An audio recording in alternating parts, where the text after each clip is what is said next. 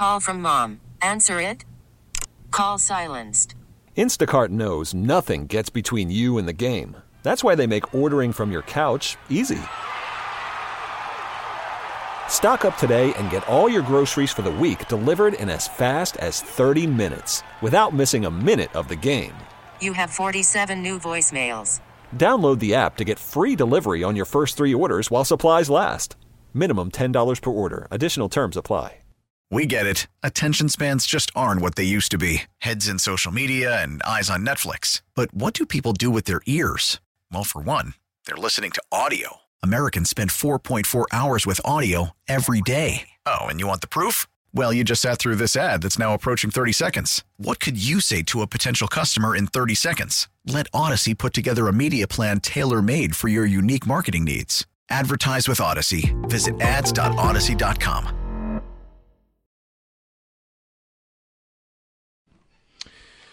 All right, let me be the first to wish you a happy afternoon.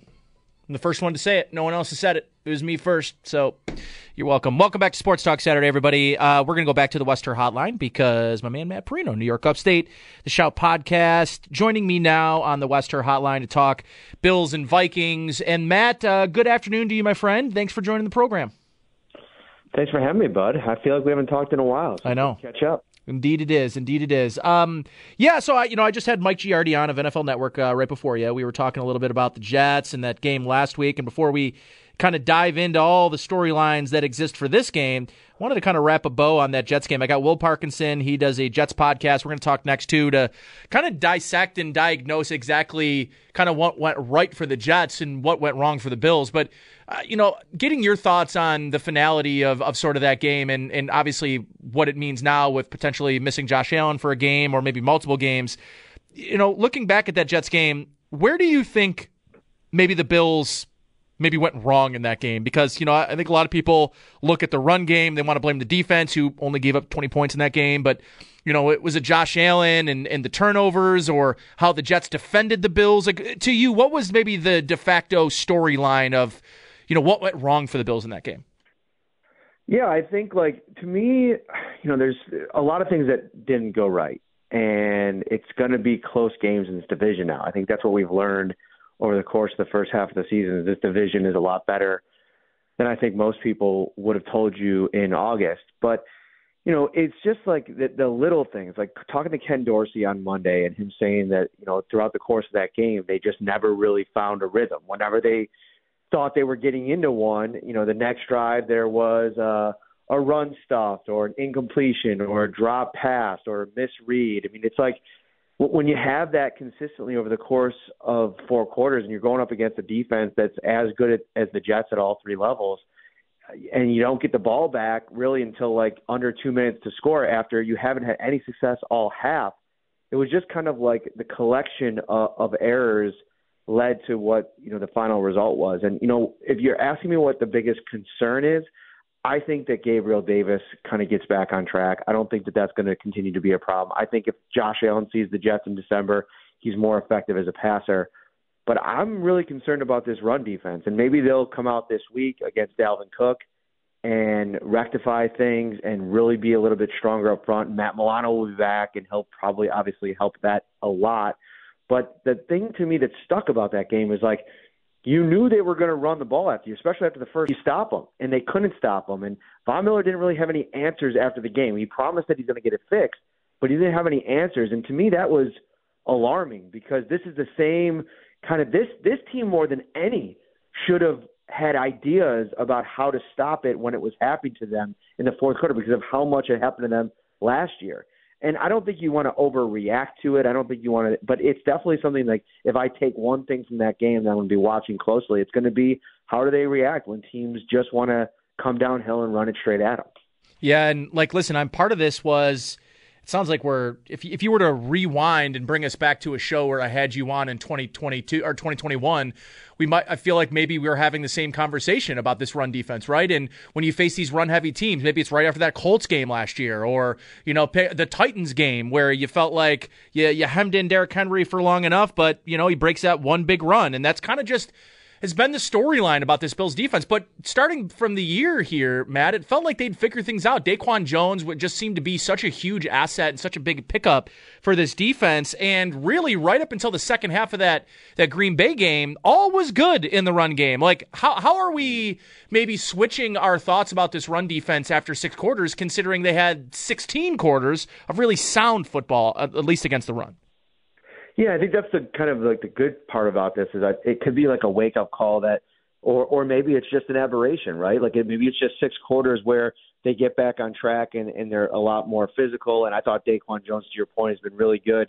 And he was, he did his job a lot in that game. If you go back and watch it, I mean, he takes double teams, and that's got to wear a guy down over the course of a game. But he had a missed tackle on that last drive there. One of the bigger problems, and something that we could probably talk a little bit more about too, is like Jaquan Johnson just not really like he doesn't play the position as fluidly, obviously, as Jordan Poyer or Micah Hyde. But when you're asking him to be kind of that firecracker, that guy that comes in and takes the right angle and at least puts a hit on a ball carrier. I mean, there was a few plays where he just completely whiffed. And you just can't have that. And you could see that takes a 2 or 3 yard potential run, turns it into 15, 16, 17 real quickly. And I've been talking about it this week on the podcast. Like, I know a lot of people are expecting, Johnson maybe to get set down and maybe Dean Marlowe to get the call up. But don't be surprised if maybe they throw a curveball and maybe go with a guy that's been in their system for a while now, in Cam Lewis, who switched over to safety back in training camp. I don't know. I'm trying to think of the athletic profile of what's the closest thing to what Jordan Poyer brings from a physicality perspective, quickness, reaction time. And I just think that Cam Lewis in that new role, like maybe taking a shot on him while Jordan Poyer needs another week, it's something that's been interesting this week. So I'm going to be watching that kind of closely as we get to game time on Sunday. All right, I guess we could talk about Josh Allen now, and what the potential for this game is. I'm sort of interested. Like Mike Giardi was when we were just talking to him, and even John Price, who we talk to every Saturday as well, talked about like, well, if you were to say like Josh Allen in this game, if he were to miss this game, the Bills were to lose, but he could come back healthy next week, I think that's a scenario that maybe you take. Where do you stand on the Josh Allen dilemma? And do you get the sense that you're like, if you were a betting man, if you had to put the line down, are you thinking he's playing tomorrow, or do you think he's out maybe tomorrow and maybe even another week, just to understand that you've got an NFC team this week on the docket, and maybe, I don't want to say that this game doesn't matter, Matt, because it matters, of course, but it definitely does not matter the same as an AFC matchup will. Right, and I think you have some time, right? I mean, go back to 2018 when it took the 4 weeks.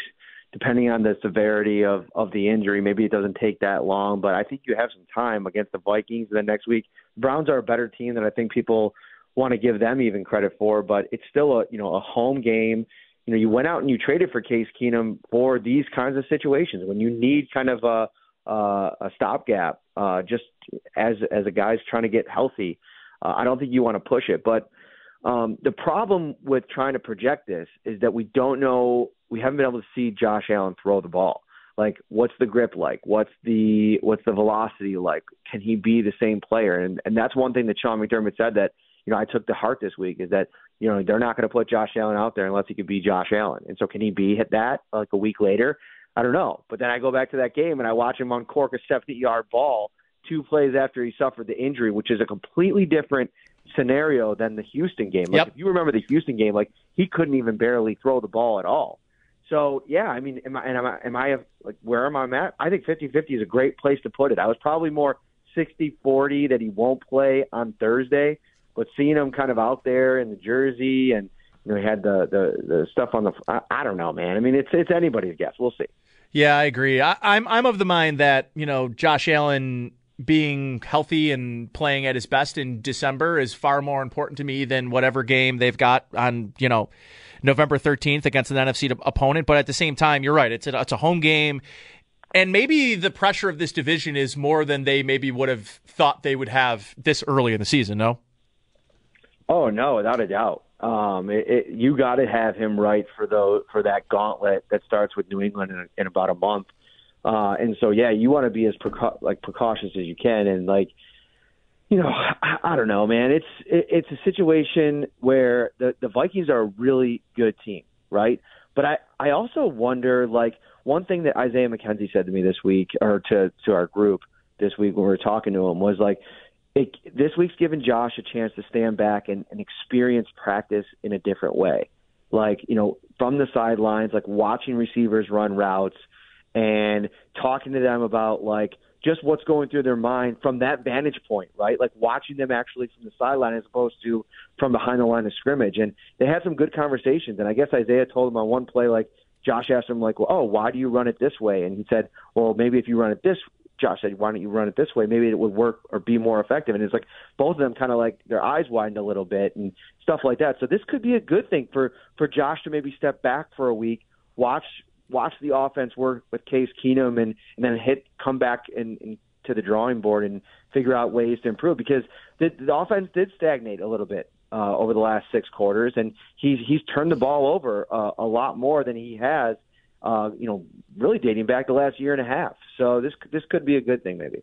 It's almost a shame that the Josh Allen conversation has overshadowed what I think should be one of the storylines of the entire week in the NFL, which is, the return and the matchup between Stephon Diggs and Justin Jefferson, two of the league's elite wide receivers, and maybe one of the most even trades of all time in the NFL. Like this week, hearing and listening and talking to Stephon Diggs, like, is this another game for him, or do you believe like he's ready to draw some blood in this game?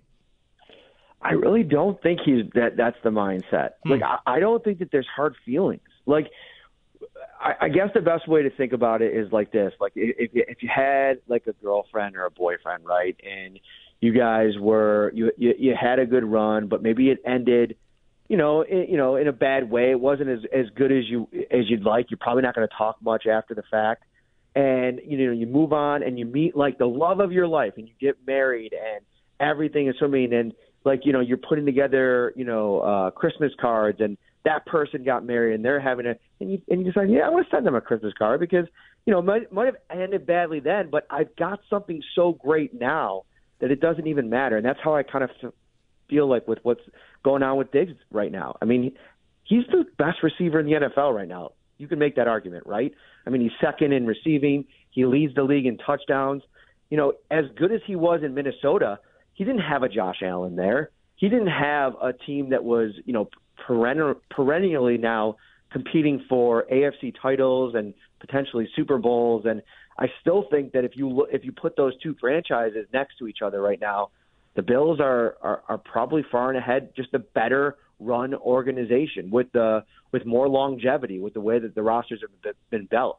So when you have that, and you're a guy like Stephon Diggs who kind of roots for other receivers, like, he's a huge fan of Justin Jefferson, and he's happy about that. I don't think he has any hard feelings for Kirk Cousins. It's just, I think he was really good friends with Adam Thielen too. So it's like there's all these like kind of lovey feelings to it all. I think it's just kind of another game. I almost feel like coming off of that Green Bay game too, nothing can be as high octane as that. I mean, I haven't seen him in 3 years get that, hyped up talking to another person as he was with Jair Alexander. So I almost feel like this is kind of going to be more of a mini love fest. Maybe I'm wrong about that, but that's how it feels going into it.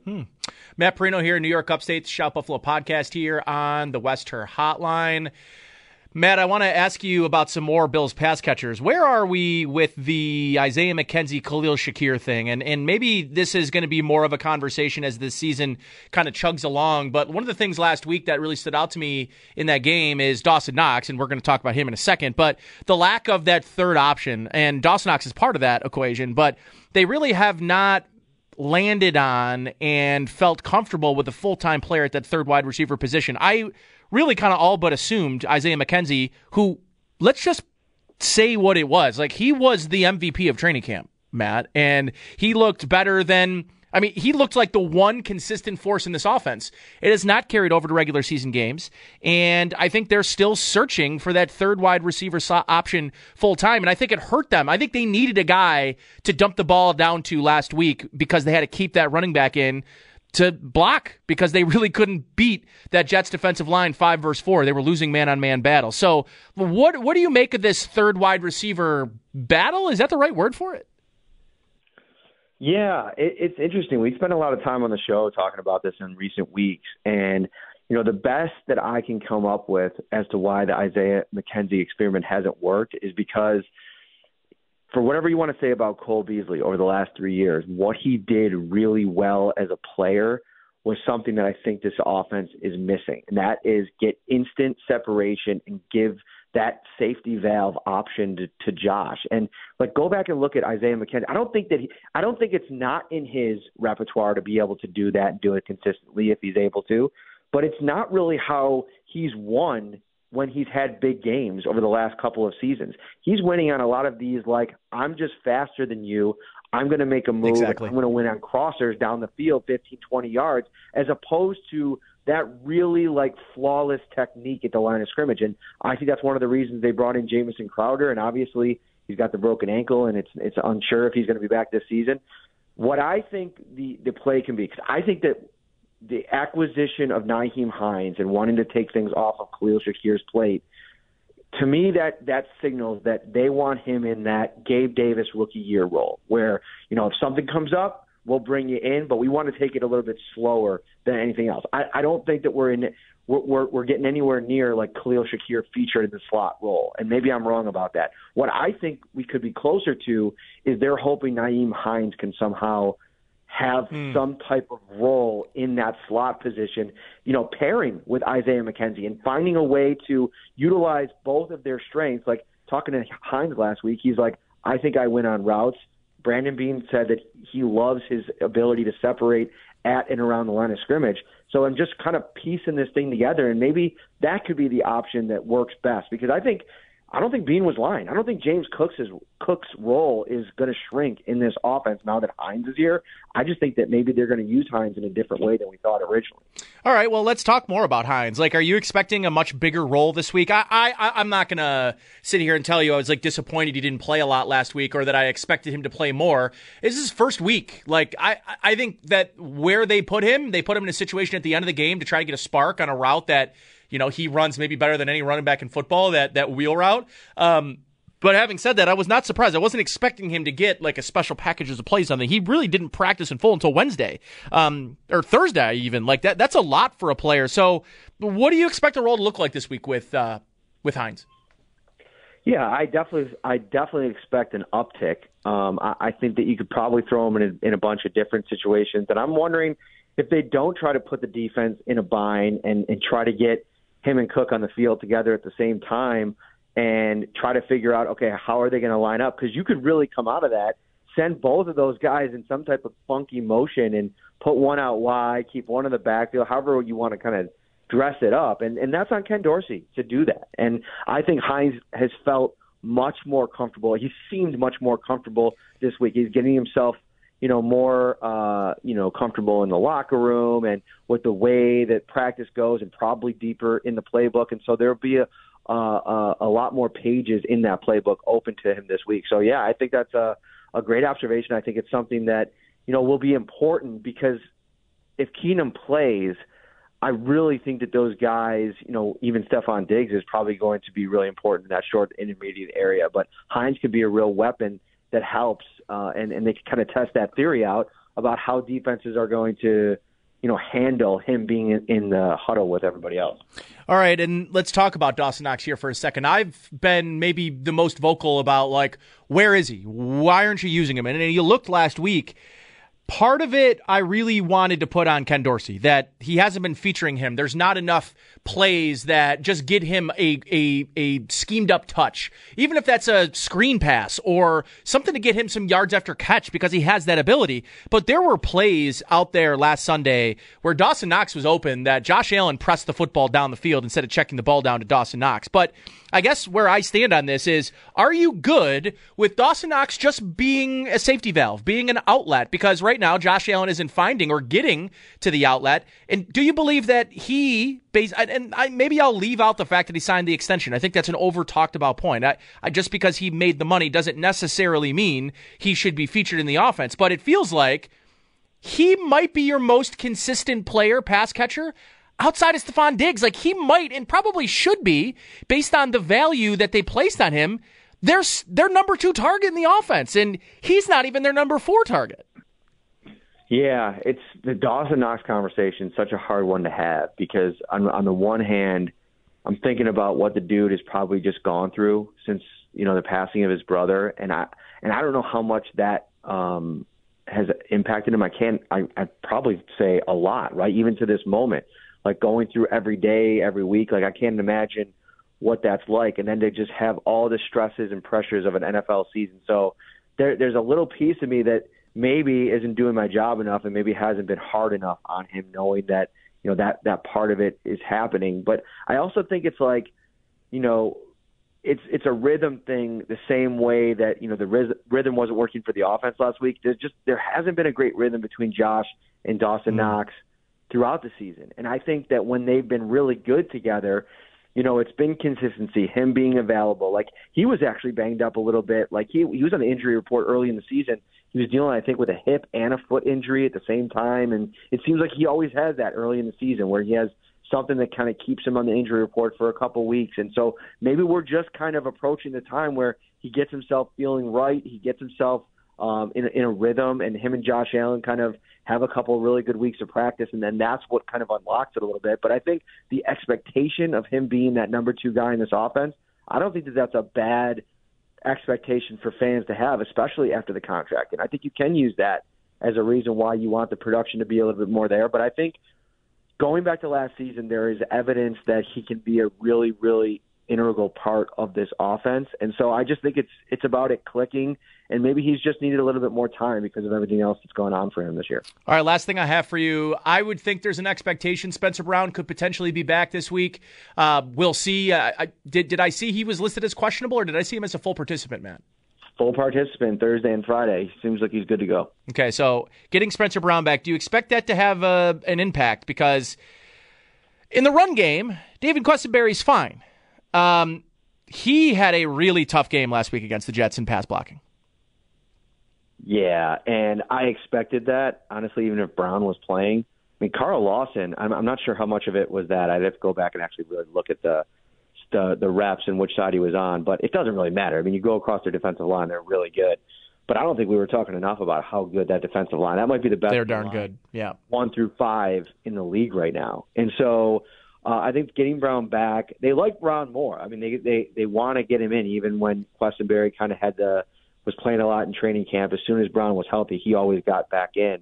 He's had his struggles at times this year. He's been coming off that back injury. I don't know if he's ever been really 100%. But, yeah, getting him back and working more on that continuity, that's the group with him in there that's played the most snaps together in games this season. So I think that could probably help Keenum if he has to go, just kind of solidifying things. But listen, it doesn't matter if it's Brown or Quessenberry. It's the NFL, and every week it seems like you're going up against elite pass rushers somewhere. And it just so happens that this week it's on the edge with Zadarius Smith and obviously Danielle Hunter. Both of those guys just wreaked havoc on Taylor Heineke last week. And I think that Washington's offensive line has actually been decent, and they've held up a lot.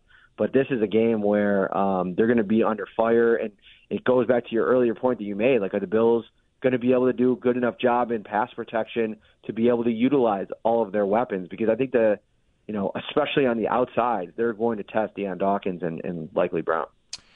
All right, buddy, I appreciate you. Enjoy the weekend slate of college football games today, and maybe I'll catch you tomorrow on some broadcast booth press box. What do they got? The old buffet line. Maybe I'll see you at the buffet line tomorrow. Anytime, buddy. I know. I love myself a good buffet. Well, of course, I was going to say, who never misses a good buffet is Jerry Sullivan. Not one time has Jerry Sullivan ever missed a good buffet. He's never missed a bad buffet. I gotta have a word with him tomorrow. Have a word with him tomorrow. He's on one this morning talking about he doesn't like the fact that I appreciate you has entered the lexicon. Jerry, bah humbug, man. We're not even at Christmas yet, dude. What is going on? Listen, anytime he gets a chance to rile people up, he's going to do it. But like I said, maybe the king of buffets, good or bad, ugly, what doesn't matter. Jerry Sullivan never misses a buffet. So love it. See you tomorrow, buddy. All right, buddy. Matt Perino there, New York Upstate on the Western Hotline. Timeout. Will Parkinson. He's joining me live from Yankee Stadium, Corsica. Cortland Ithaca at Yankee Stadium today. He's there checking out his former school. I'm assuming he's an Ithaca guy, so we'll talk to him on the other side, talk some Jets, Bills, and talk about the rest of this Jets season, what they're looking like here. Coming up next on Sports Talk Saturday on WGR. Head coach Sean McDermott joins the Extra Point Show with Sal and Joe every Friday morning at 10:30. Brought to you by Northwest Bank. For what's next, get started at northwest.com. We get it. Attention spans just aren't what they used to be. Heads in social media and eyes on Netflix. But what do people do with their ears? Well, for one, they're listening to audio. Americans spend 4.4 hours with audio every day. Oh, and you want the proof? Well, you just sat through this ad that's now approaching 30 seconds. What could you say to a potential customer in 30 seconds? Let Odyssey put together a media plan tailor-made for your unique marketing needs. Advertise with Odyssey. Visit ads.odyssey.com.